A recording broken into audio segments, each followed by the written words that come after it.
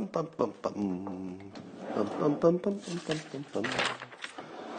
Bum, bum, bum. Bum, bum, bum. Hey, everybody, come on in. It's time for another exciting and amazing episode of Coffee with Scott Adams. Yep, it's just about the best thing you've ever seen in your life. What is happening? My security camera's going off. There's a mouse outside. I literally picked up a mouse on my security camera. That's good security. But enough about me. What about you? How are you? Doing great? Yeah? Good. Because it's a great day today and it's just going to get better. And one of the things that will make it better is a simultaneous sip. And I hope you'll join me now. All you need is a cup or a mug or a glass, a tankard, chalice or stein, a canteen, jug or flask, a vessel of any kind. Fill it with your favorite liquid. I like coffee. And join me now for the unparalleled pleasure, the dopamine hit of the day, the thing that makes everything better, including pandemics, economics, you name it. Go.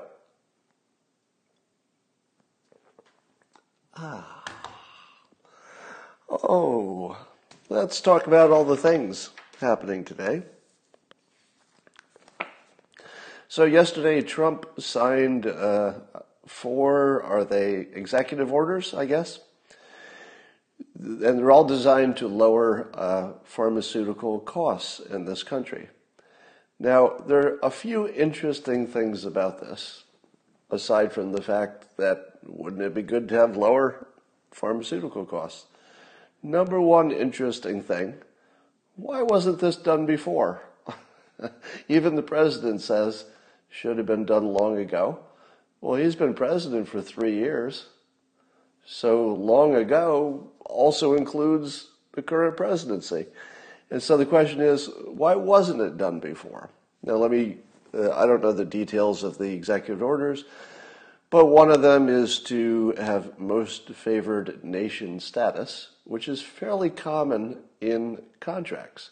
Common enough that, people know it exists. And the idea is that we can't be charged more in this country than some other country. So we don't want to be the ones who are subsidizing other countries by paying high costs so that some other country can have low costs. That's pretty basic contract stuff. But the government had not been involved. Rather, these were private companies doing private things. So why is it that now the president can make this kind of a change, which seems to comply to all common sense, and on the surface it looks like just a smart thing to do? Why did it take so long? Same with buying from Canada. Apparently we'll have the option now of getting some meds from Canada where the prices are lower, which is similar to the most favored nations thing, and then a few other things that do the same thing. And here's what I think it is, but I need to see some reporting on this by smarter people. Yeah, you're saying in the comments where I was going. Could you tell I was teasing for the answer? Because I think the answer is that the Supreme Court has upheld enough executive orders from the past, and I think it was with DACA and maybe Obamacare, so that's the part I'm working on. So somebody can fill me in on the Supreme Court part of it. But I think what's happened is that Trump has discovered he has more power as a president than anybody would have imagined, meaning that the Supreme Court has now set a standard that says that Trump can do this now. Because he's doing this that's about the same size of thisness of other things that the Supreme Court has allowed. And so it gave him room to operate that didn't exist before. So here's the fun part. The Supreme Court, by voting against the president's wishes a few times, has turned him into the dictator that nobody wanted. But as long as he's a benevolent dictator, it's going to be okay. And the same with Obama, right? Obama did some big executive orders, but as long as society looked at them and said, yeah, well, your intention was good and a lot of people do like it, not everybody agrees, but it's not like the worst thing in the world. The Supreme Court can let that stand. So You can never underestimate. No, you can never overestimate. I always say it wrong. I tweeted that wrong this morning. Um, there's a big impact of the what do you call it? The accidental consequences of anything, and the accidental consequences of the president losing a few Supreme Court battles is that he can lower our health care costs. Yeah, you can never underestimate. Thank you. That's what I should say. So the accidental consequences, the unintended consequences, were to give the president more power, and then he took his power and he solved one of society's biggest problems with it. Thank you for unintended, yes. Now, who saw that coming? Who on their prediction card said, President will lose important Supreme Court cases, and that will allow him to lower our drug costs? What? And you're going to see a lot of exciting things, I think, happening as we get closer to Election Day, because the president has this one gigantic advantage, and it's enormous, which is the president can do things, whereas Joe Biden can't do things. So the president doesn't have to just talk about lowering drug costs. He can just do it. And apparently he's well on his way to doing it. We'll see if this stuff holds, but I'll bet it will. You all had a good laugh, or I think celebrated silently, when Covington kid Nick Sandmann won his suit. Well, he got a settlement, which is different from winning, although it's a kind of winning. And so this is his second win in a row. He got a settlement, I guess, from CNN, and he got a settlement of unnamed amount from Washington Post, and he's got a few more outlets to sue. And the basic idea here is that the fake news painted him as the bad guy, when in fact he was just standing there. And he was sort of the one that was approached, not the one who was causing trouble. So his reputation got destroyed by this sufficiently that a court, or at least, it looked like it was something he could win, sufficiently that the other side decided to settle. So that's how bad it was. So this raises an interesting question, and it goes like this. Could somebody who had lost their job or had been attacked, let's say physically attacked, and I guess there were a few of them even last night at the protest, if people who are Trump supporters are physically attacked or fired for being Trump supporters, here's the question I ask the legal experts. Could those people sue the fake news for the Fine People hoax and for the Covington kid hoax and the Russia collusion hoax? In other words, could you say the reason I lost my job for being a Trump supporter is because the fake news has run enough hoaxes that I'm demonized just for being a supporter and I lost my job? Could they make the case that the media, by knowingly running hoaxes, and of course the Fine People hoax is the classic one, where they know the real answer because it's in the transcript. It's not really an interpretation problem. It's right there. You just read it. So could you win a case against the same fake news companies if you had been abused in any way for being a Trump supporter? Because I think it's a pretty solid line from there. Speaking of which, Rasmussen, who does polling, which you rarely will hear mentioned on the news, apparently Rasmussen is banned from being mentioned on the news. Did you know that? And I think it's banned on both the left and the right. Now they claim, and I think there's evidence to support it, to be the most accurate polling company in the country for political stuff. Now, is that true? Is that true? I think so. I think they're the most accurate and they can't be mentioned. So there must be a counter argument to that, but I don't know what it is. But one of the things that Rasmussen tweeted this morning is that if you look at what people believed during the 2018 midterm elections, you'd find that 30% just before the vote for the midterms in 2018, 30% of the country believed the Russia collusion hoax. 30% of the country believed it. And that includes Republicans. Now, if 30% of your country believed the fake news that Russia was controlling the president, what would you expect the midterm to look like? You'd expect it to look like it did.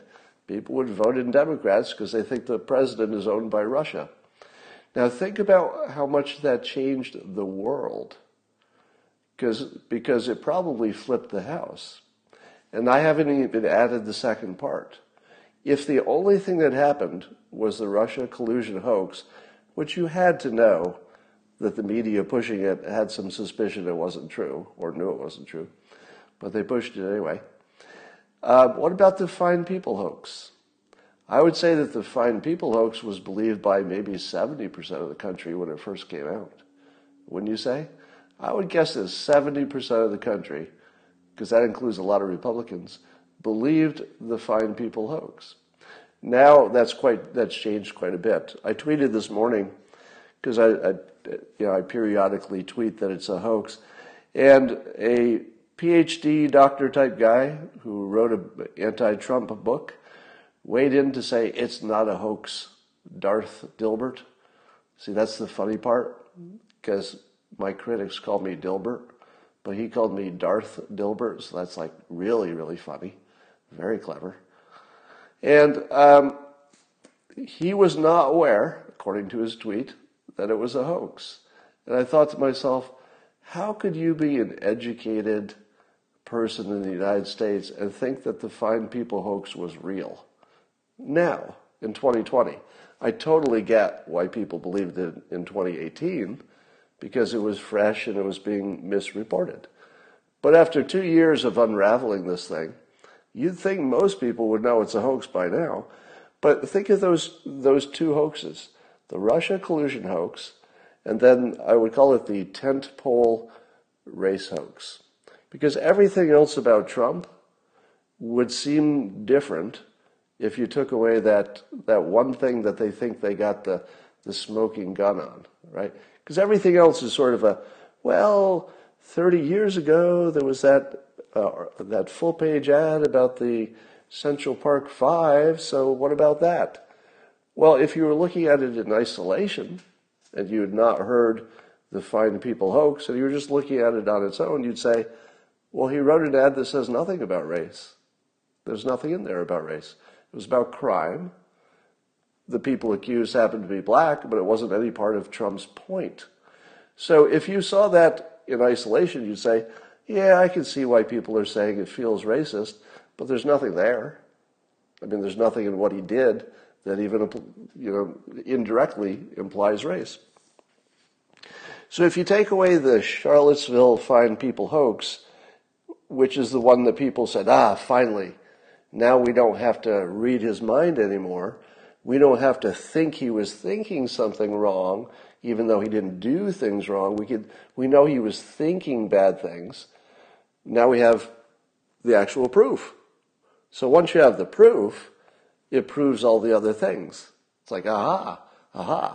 Now that we've heard this, we know all of his secret thoughts are confirmed. So I would say that those two hoaxes actually completely determined the midterm result. And that means that the fake news literally is running the country at this point.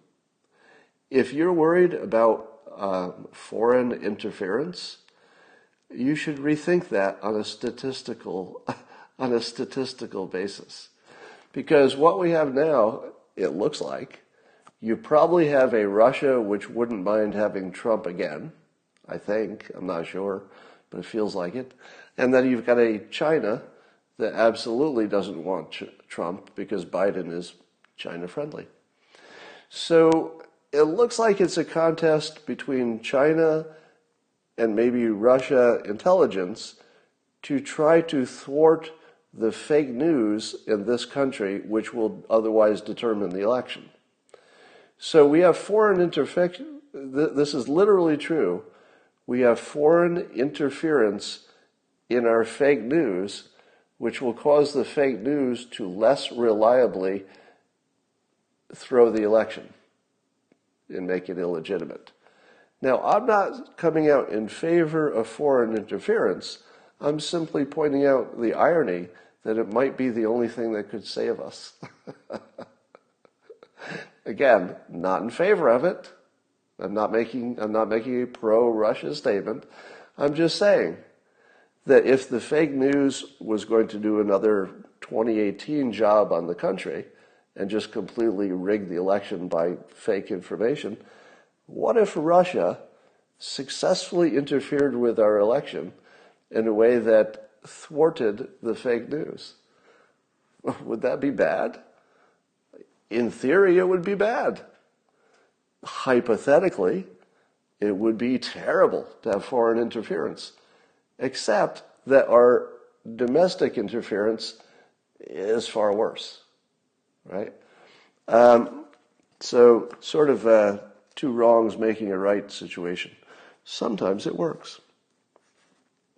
Senator Tom Cotton continues to make news. He's good at making news. And he wants to ban federal funding from any school that has included the what is called the race-baiting 1619 project in the curriculum. Now, the 1619 project, 1619 refers to the first date of slavery, I think, the beginning of slavery.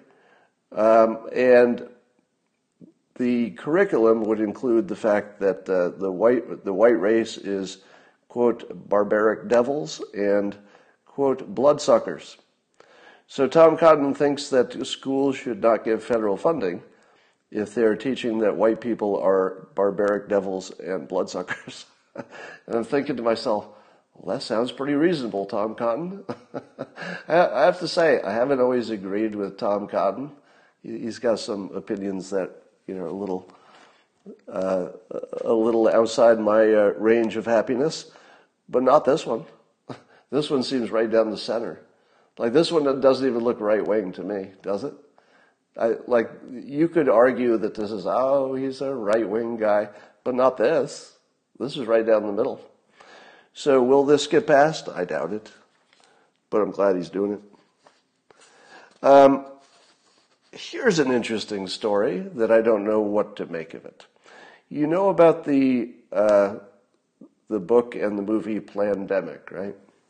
So you know that there's a doctor who's suggesting that I guess there's going to be a TV. The Sinclair local TV stations are going to air, and the Sinclair stations, by the way, own a lot of local TV stations. So this is a big deal. They're going to air the Plandemic. It's called a researcher's conspiracy theory. Now, conspiracy theory is what you call anything you don't agree with. So keep an open mind about what's a conspiracy theory and what isn't. But the Plandemic claims that Dr. Fauci was responsible for creating the coronavirus, and they sent it to China, and so Fauci's responsible for the coronavirus. Now, I suppose we live in a world where anything's possible, right? Anything's possible. But, and then other people weighed in and said that this is the most widely debunked conspiracy theory ever. Now, I told you before that one of the authors of the Plandemic book lives locally around here.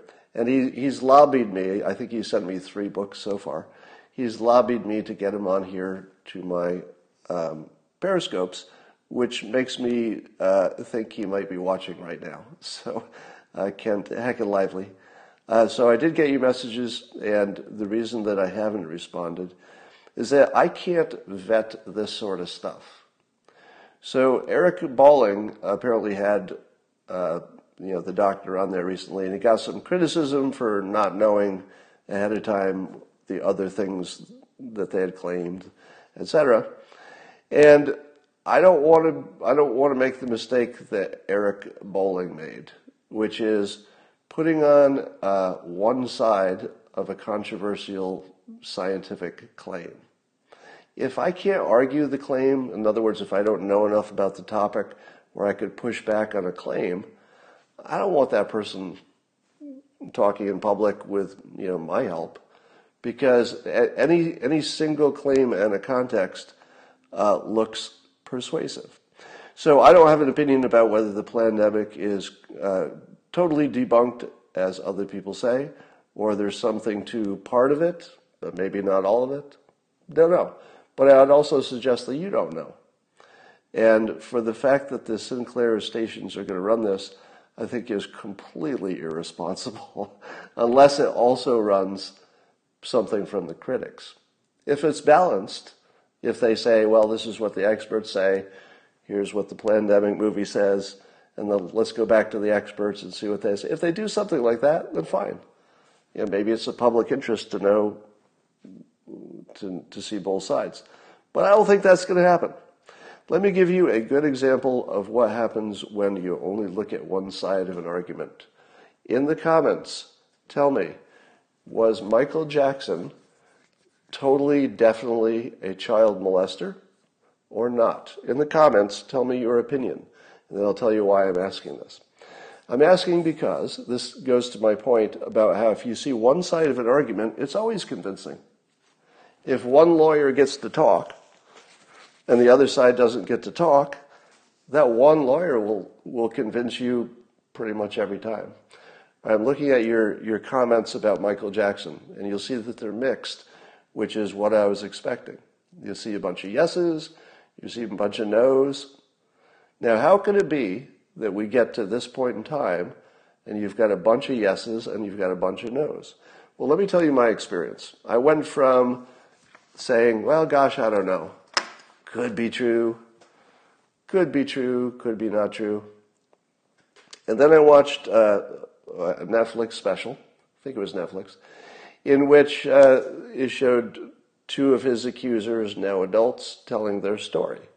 Now, when you hear the adults telling the story of what happened to them when they were younger, it is 100% credible. It would be hard to watch that documentary and walk away thinking that Jackson was innocent. I mean, it would be really hard. It's completely convincing. So, therefore, Michael Jackson, definitely a child molester, right? Very convincing. Except last night, I watched another documentary. Last night, I watched one called Square One, and it took the other side. And it went through the description of how the initial accuser made the accusation, etc. And I don't want to give it away. Oh, was it an HBO special? Somebody's correcting me. And was it something Wonderland or... Yeah, that was the name of it. So anyway, I watched the other side of it. And let me tell you, the other side of it that says he was not a child molester is 100% credible. Blew my frickin' head off. If you had told me that there was an other side to this story, after I'd seen the completely convincing evidence that he was obviously a child molester, when you see the other side, it'll blow your fucking head off. Let me give you just a flavor of it. And let me tell you, you should watch this. Because if you believe that Michael Jackson definitely is guilty, and I'm not going to say he is or not, I'm going to only talk about the quality of the arguments. Do I know anything? Yeah, I wasn't there. Was not there. Let me give you some examples. The very first accuser who ended up settling, when you hear the story of how that scam came about, and you hear that even the kid didn't think anything happened, he talked to his friends and said nothing happened even after the fact. I mean, when you hear the whole story, it really was just a con artist who figured out a way to make Michael Jackson pay. And here was the part of the story I'd never heard before. And it goes like this. There were two court cases. One was criminal and one was civil. So one tries to get money and one is trying to see if Michael Jackson goes to jail. Typically, the way you do those is you do the criminal case first, And then, depending on how that turns out, that gives you a basis to do or not do a civil suit where you're trying to get money. Now, the problem is that in the Michael Jackson case, his civil suit was on a faster schedule, which meant that he would have had to give away his entire defense in the civil suit before the criminal case was run. And if you do that, the experts say that the criminal case people get to craft and recraft their case so that the defense doesn't work. And therefore, it's massively unconstitutional, or at least unfair. I think it's actually passed constitutional muster since then. But in my opinion, it's unconstitutional because it guarantees an unfair trial in the criminal case. Guarantees it. It guarantees an unfair trial. And so Michael Jackson had the following situation. He could either settle for something that definitely didn't happen, or he could risk going to jail because he knew that his defense would be laid bare in the civil suit, and when he went to criminal court, basically he would get eaten alive and probably be convicted for something that didn't happen. And so he settled. Once he settled, there became another thing that happened, and here's the key part. The fake news business at the time was paying people who would come forward and say that something bad happened at Michael Jackson's house. What happens when you pay massive amounts of money to people who are willing to lie on television? What happens? You get a lot of people who are willing to lie on television. And the ones who came after were just sort of obvious liars. So now you've got one case that Jackson settled because he got in this weird legal bind that he just had to do the safe thing. That created the first story. That generated fake news paying people for more stories because they got a lot of clicks. So now you have a pattern. And when you say to yourself, but what about those, the two older ones that you saw in the other documentary? They're adults. It doesn't seem like they have anything to gain by making something up. Well, here's the thing. They also have some connection to some of the badness, and I won't give it away. But they don't. The documentary that excuses Jackson doesn't too directly deal with those latest adult accusations. But it does completely eliminate the bulk of the ones you've heard, and they look pretty fake. The other ones, who knows? But let me give you a little anecdote here. Collie McCulkin was saying this. When you hear the story that Michael Jackson let children that he had been visiting sleep over in his bedroom, what do you think? You see them all in the same bed, right? And here's one of the stories that Collie McCulkin was saying. He goes, the first thing you don't understand is that Michael Jackson's bedroom was 2 stories. It was 2 stories. So you could be in his bedroom without even being in the same room. And he told the story about some kid who wanted to sleep in his bedroom in his bed, and Michael Jackson asked one of the adult staff members to sleep in the room with him, and the two of them slept on the floor and let the kids use the big bed. Now, I don't know how common it was for him to do that, but the fact that it happened even once tells you that Michael Jackson was aware that you don't want to be alone with a kid in your bed. Did he ever do it before? I don't know. So here's the point. I don't know what Michael Jackson did or did not do. I do know that a huge part of that story about what he did looks completely not credible. That doesn't mean all the rest of it is not credible. It just means that the fake news basically destroyed this person. If you took the fake news business out of the equation, Michael Jackson would still probably be performing today. I don't even know if he'd be dead. So keep that in mind. You have to watch both of those documentaries. If you don't watch them both, you're really not going to get the feel of this two-world situation.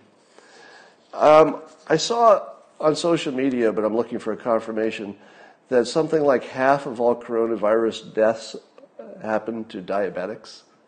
Is that really true? Is it true that half of coronavirus deaths are diabetics? And the diabetics are still walking around just like they have the same risk of everybody else? I mean, I would hope that they're hiding pretty well by now. But it feels like we could really make something happen if that's true. There are also two movies and two worlds about all the protests. If you look at Fox News, you'll see lots of articles and photos of things burning and things being thrown at police and dangerous lasers blinding them, etc. A bunch of police have been literally blinded by these lasers from the protesters. Now, I'm so angry about that in particular. It's one thing to get hit with a blunt object. I mean, that can be bad enough. But to be blinded just because you went to work, I don't know. If the police just opened fire on the protesters I think they should shoot to kill anybody who's got a laser that they're putting in people's eyes. That's just my opinion.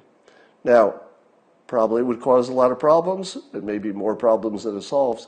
But I think if you actually saw somebody aiming a laser, that no matter where that laser was aimed, if it's a deadly weapon, meaning that it will blind somebody, I think the police should be able to shoot to kill if they even see the laser.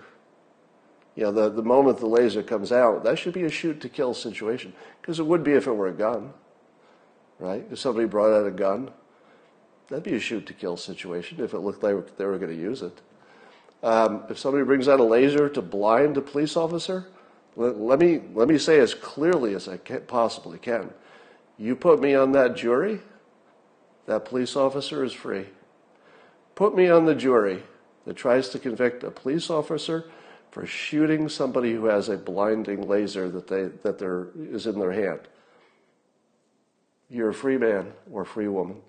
You know, you put me on that jury, no way I'm going to convict a cop for shooting a guy with a laser that blinds people. No way. If you're wondering what's going to happen with all their urban centers, I suggest you learn about insurance and banking. Because when you see all the shops that were destroyed by the looters in the urban areas, you say to yourself, well, you know, they'll wait for the tension to go down and then they'll rebuild. Or maybe other people will come in, other tenants will take over and rebuild. But there's a problem. You kind of need insurance to have a viable business. If you need a bank loan, the bank's going to want you to have insurance too, so that you're covered in case something happens. Now, insurance companies will often, if not always, exclude riots. So riots would not be covered by insurance. Now, that was probably not a big problem in the past, because when you're filling out your insurance policy, you're thinking, well, what are the odds I'm going to lose my business to a riot? You know, that doesn't seem very likely. So you still buy the insurance. But would you buy insurance with no riot protection in the very places that have recently been destroyed by riots and no end in sight? I would suggest that you can predict what's going to happen to at least the retail parts of the inner cities by looking at banking and insurance and entrepreneurs and how they manage risk. And at this point, the risk is just too high. And that's going to persist for years. So I don't see any situation in which the urban areas quickly come back, if they come back at all. Let's see. I was tweeting about 5G, and people think there might be some health dangers from 5G, which is the new, faster technology for phones. Now, the first thing I want to say about it is, as I said in my tweet, I don't think society understands that this new, faster speed for phones called 5G, because it sounds like 4G and 3G, and you knew what those were, right? Oh, 3G was data, but it was kind of slow. 4G is pretty snappy, pretty fast. 5G is going to be better. It'll be a little faster, right? If that's what you're thinking, you're missing the show. 5G is not a little bit faster data. 5G will change civilization.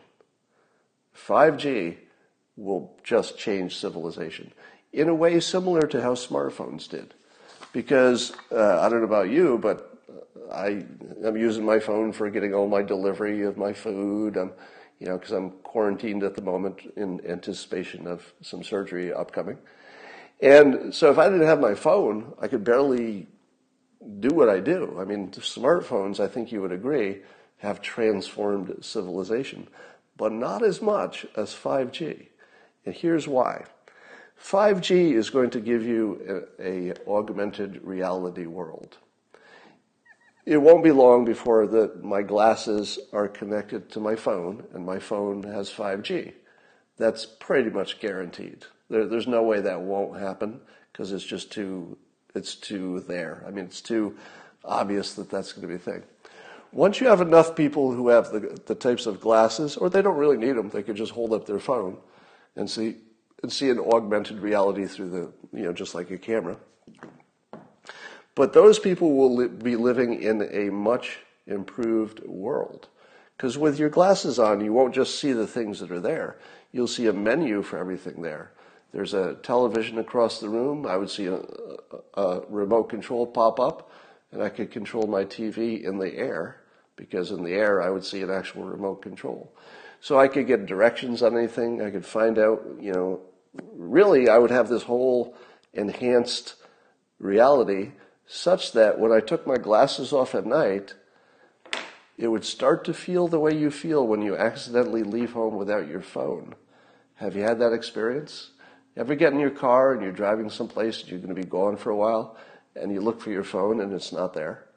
And you think, oh God, what if I get a problem? Like what, it's not the end of the world, but it definitely bothers you, right? Now imagine if you had an enhanced reality world, an augmented reality, where you're seeing things floating that don't exist. You can call up a screen that floats in front of you to watch a movie that floats in the air that only you can see, because you got your earbuds in too. So you're walking around watching a movie, you meet somebody, their social media profile appears above their head. Try to live without that. It will be so addictive and useful that it will be like if you didn't have a smartphone. So I think that the world will start to bifurcate into people who are essentially cyborgs. Because once you get to the point where you're living in an enhanced reality with labels and messages and instructions and more detail and all that, you're basically a cyborg. Now, I've argued for a long time, and Elon Musk said something similar recently, that the smartphones already made us cyborgs. So the fact that you can leave it at home and drive away is sort of trivial, because you'll wish you hadn't, right? But as soon as you've got what's it called, the Neuralink, which is also Elon Musk's, one of his companies, they're going to embed a little sensor for your brain so you maybe could control things just by thinking it. Now imagine if you could see through your glasses an enhanced reality with augmented stuff, and you can just think them to change. So you could just look around, you could see a TV, and you could just blink at it and it would come on, because your brain knew that you wanted it to be on.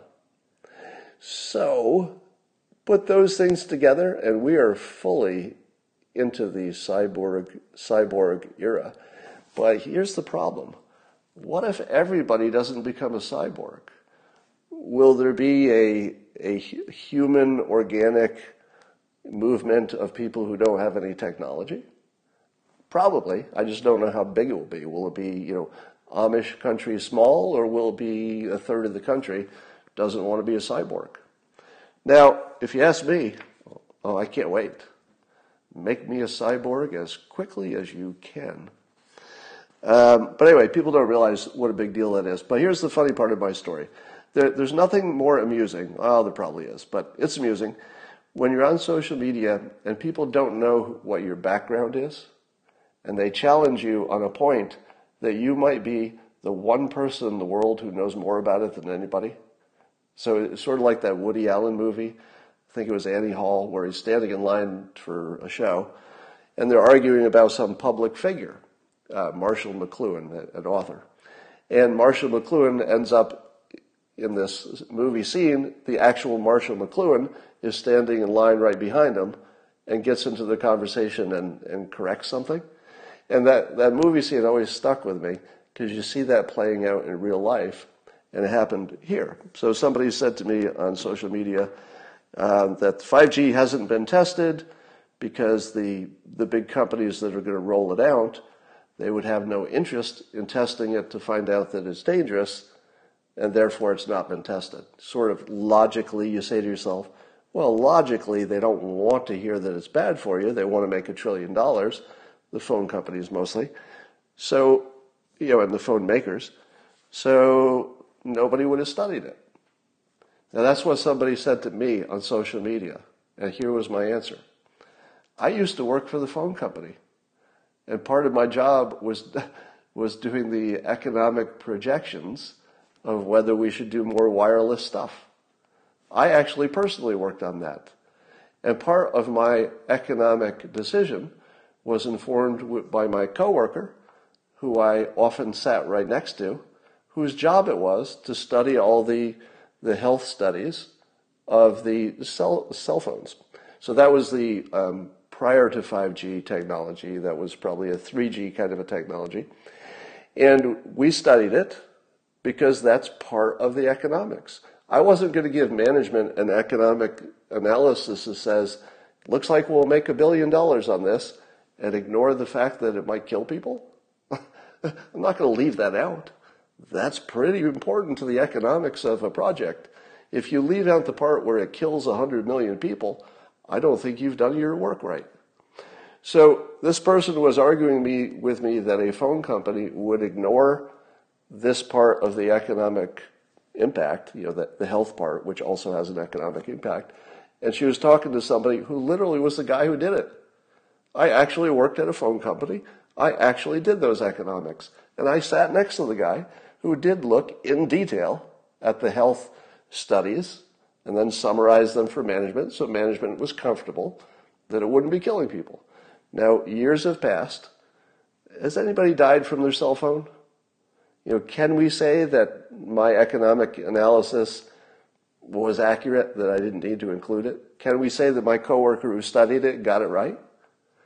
Now, if you're telling me that Apple, think about this. You're telling me that Apple is going to bet $1 trillion, because it'll be something like that, eventually. You tell me Apple is going to bet $1 trillion on a business plan without looking at the most obvious, biggest thing that you should look at. I think they looked at it. Now, you can make the argument that whoever's looked at it has looked at the wrong stuff. You could make the argument that the studies weren't good enough. There are lots of things you could argue that I wouldn't argue back. There are plenty of bad studies. But here's what I will not allow anybody to tell me, and without pushing back. Don't tell me they haven't looked into it. Are you kidding? Don't tell me that they haven't looked into it.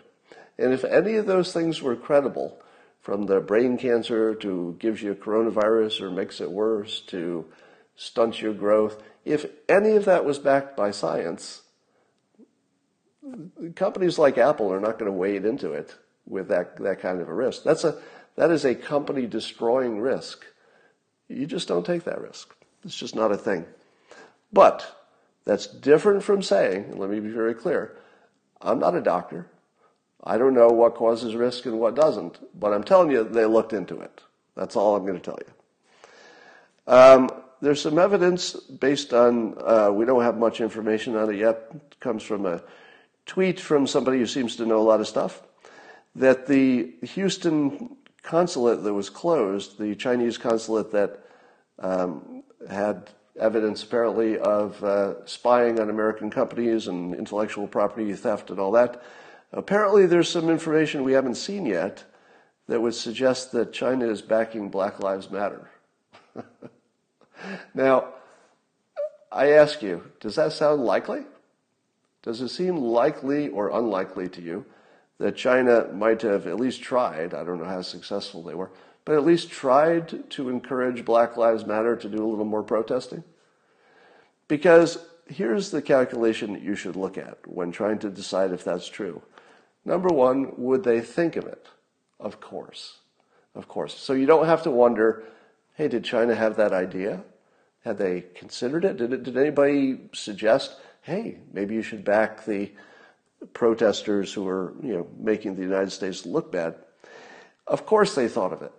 Because if the situation were reversed, we would have thought of it. I mean, I'm sure we've backed dissidents and protesters in other countries. That's pretty basic. The second thing you should ask for is, what would be the penalty for getting caught?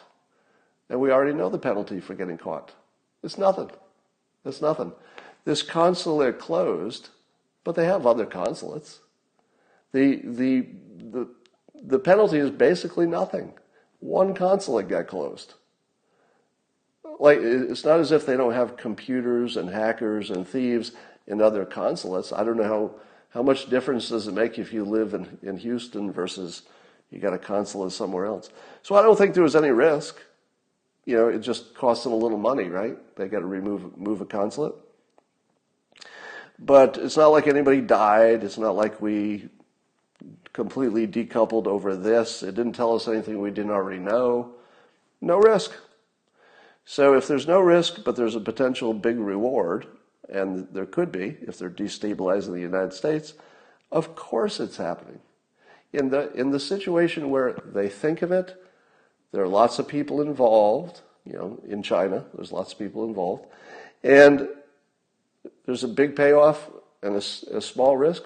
It'll happen every time. Every time it's going to happen. I mean, mischief will happen under those conditions.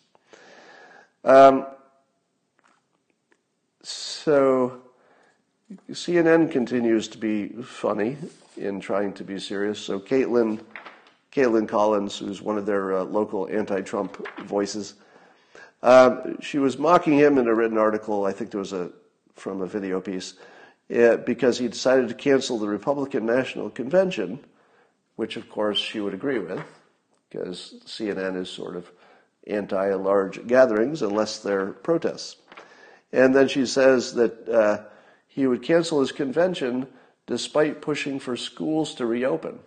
Now, the implication is that would be inconsistent.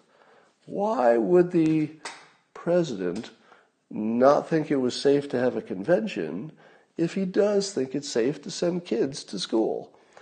Is that a fair comparison? I complain all the time that people who come up through a journalism or, some specific profession, if they don't have a broad understanding of how to make decisions and how to compare things the way an economist or an engineer or a scientist would, that they say consistently dumb things but don't know it.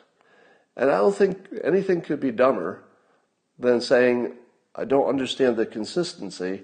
If the president thinks that a bunch of older adults packed into a room is dangerous, why doesn't he think that the group who basically doesn't get coronavirus, why wouldn't he think they're dangerous?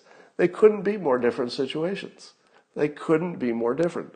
Now, is it true that opening schools will also cause spread of the coronavirus? Yes, everybody knows that. The president knows that. Nobody's denying it. It's just that we think that's a level that's controllable if you're, comparing it to the presumed benefits of getting kids back to school, that there is a risk, but it's one that the president decides is worth it. I don't know how CNN can pretend that they can't see the difference there, and they're looking for these little gotchas. 5 Seattle news organizations were ordered by a judge to turn over their video and photos from protests. So law enforcement wanted to get a hold of all the video and pictures of protests so they could find out who to arrest, etc. News organizations resisted, and now the King County Superior Court said that they have to give it up. Interesting. So all of the news organizations just became weaponized by the police. Will that change? I don't know. So can the news organizations continue to send news crews who will take pictures and video, knowing that those pictures and video will go directly to the police, and then they will be, the news organizations, will be part of what's disbanding Black Lives Matter? Very ticklish position to be in, wouldn't you say? I saw somebody asking me about, what's his name, Portnoy, and Barstool Sports. He did an interview with President Trump. People are saying, and I would agree with him, I like to use that Trump phrase, people are saying that's the best interview with the president that they've ever seen. And I would say I would agree. I would agree in terms of entertainment and in terms of humanizing the president and just having fun with it. Probably the best one. I would say it's the best interview with the president I've seen. Now, the president was very good at avoiding the questions. So it was this weird situation. Yeah, Dave Portnoy.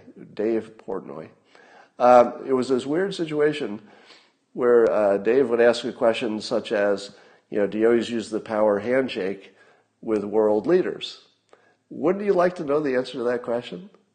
It was like he asked the question that I've thought about for so long, and nobody's ever asked it. Now, of course, the president completely ignored the question and just talked about handshakes and coronavirus and how world leaders love him and stuff, which was perfectly executed media spin, if you will. In other words, the president is just really good at turning the question into whatever he wanted the question to be, which is what you actually learn when you take media training. You learn how to do that. It's something the president does great. And most politicians do it well as well. The only thing that bothered me about Dave Portnoy's interview is that it should have been me. And when I say it should have been me, it just means I'm jealous. So I'm just jealous. Because if there was anybody who would give an irreverent interview with the president that would still be watchable, I would be on that list of people that you should watch interview the president. Now, I do have informally, I did put a request in, but I probably need to formalize that. Because I think that between now and November, an interview with me, with President Trump, I think would be useful for the country. I wouldn't be just entertaining. I'd want it to be useful. So I think I could frame things in a way that you would quite enjoy it. But yes, I'll have to confess, there are very few things that make me jealous, because it's just not an emotion I spend any time with. But and that's why this caught me off guard, and it's why I'm mentioning it. That was the first time, like, I genuinely felt jealous. I mean, it's a small thing, right? It has no real impact in my life, but he was that good. So you want to be so good at your job, as Dave Portnoy is. You want to be so good that somebody else who does that job goes, oh, shit, damn it, that should have been me. So, A+. Watch it if you haven't seen it.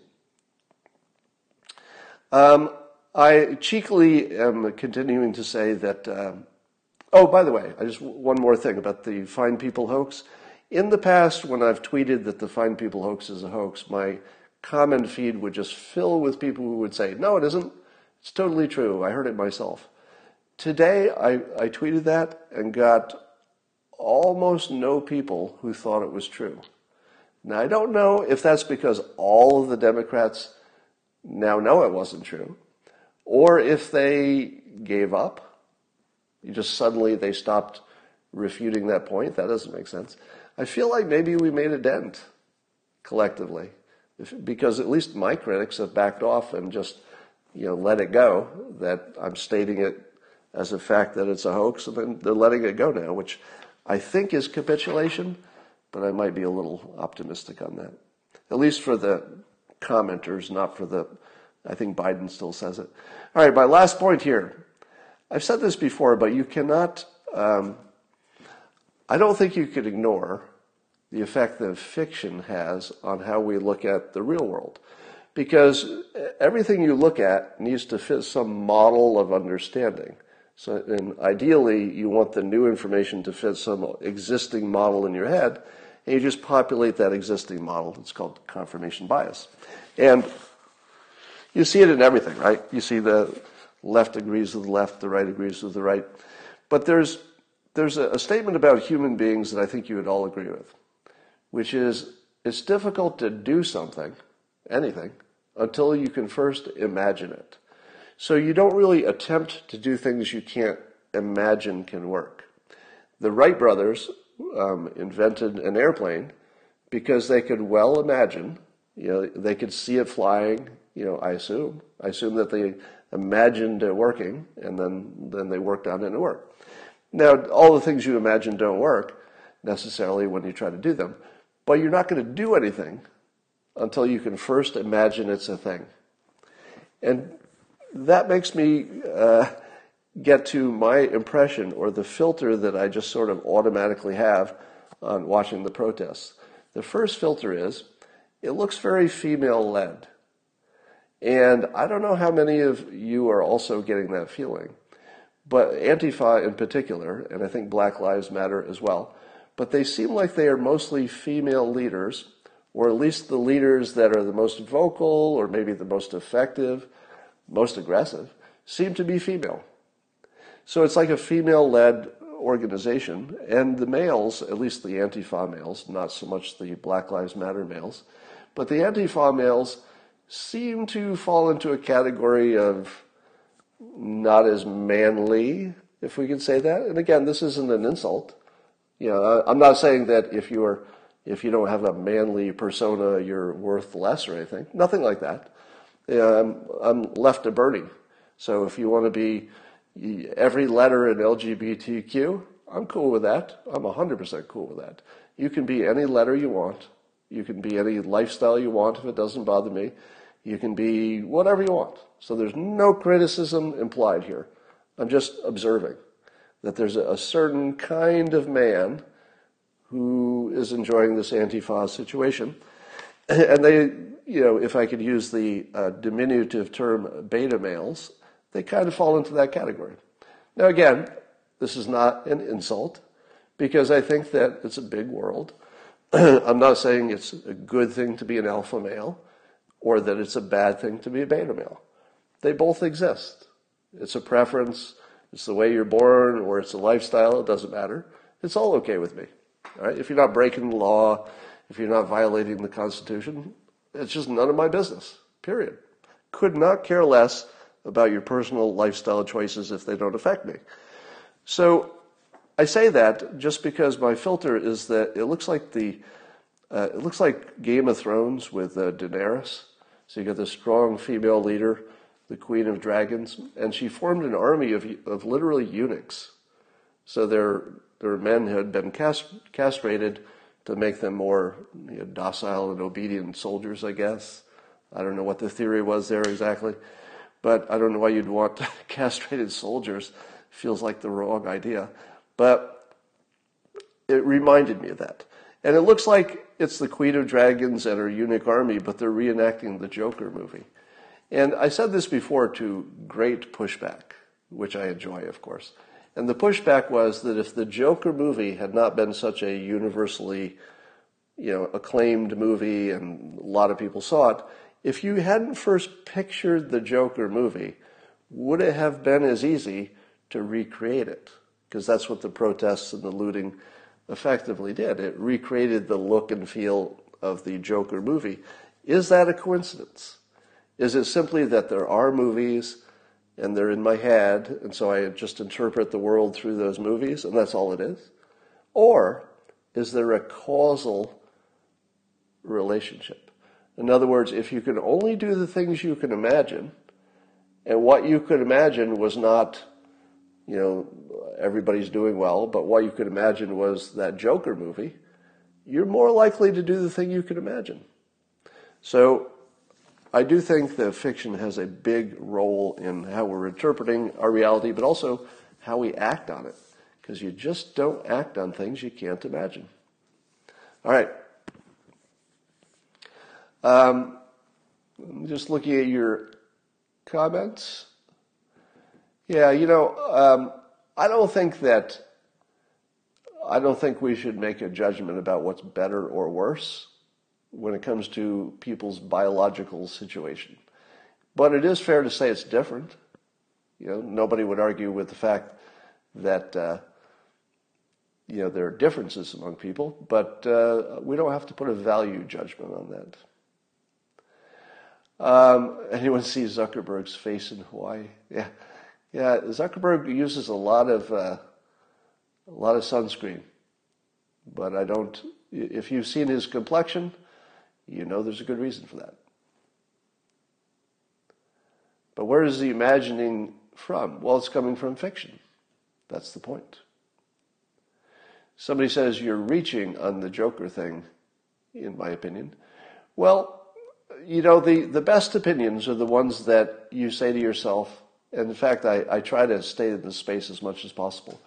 My favorite opinions to present here are the ones where you say to yourself, I'm not so sure that's true. I've got a little skepticism about that. Those are my favorite places to be. I will tell you that based on everything I know from hypnosis, from persuasion, and living a life in which I've done everything from marketing to selling, that the models that you have in your head of what the world can look like are very persuasive. Now, if you have less experience in hypnosis and persuasion than I do, and your opinion is different from mine about this topic, you should ask yourself, would your opinion change if you knew as much as I did about this specific topic? And that's where I want you to be. I want you to be thinking, maybe I should look into that. Maybe that's a thing, or maybe I'll look for it in the future. Look for it in the future, and you might be surprised. But you don't have to believe everything I say. I wouldn't. Talk to you later.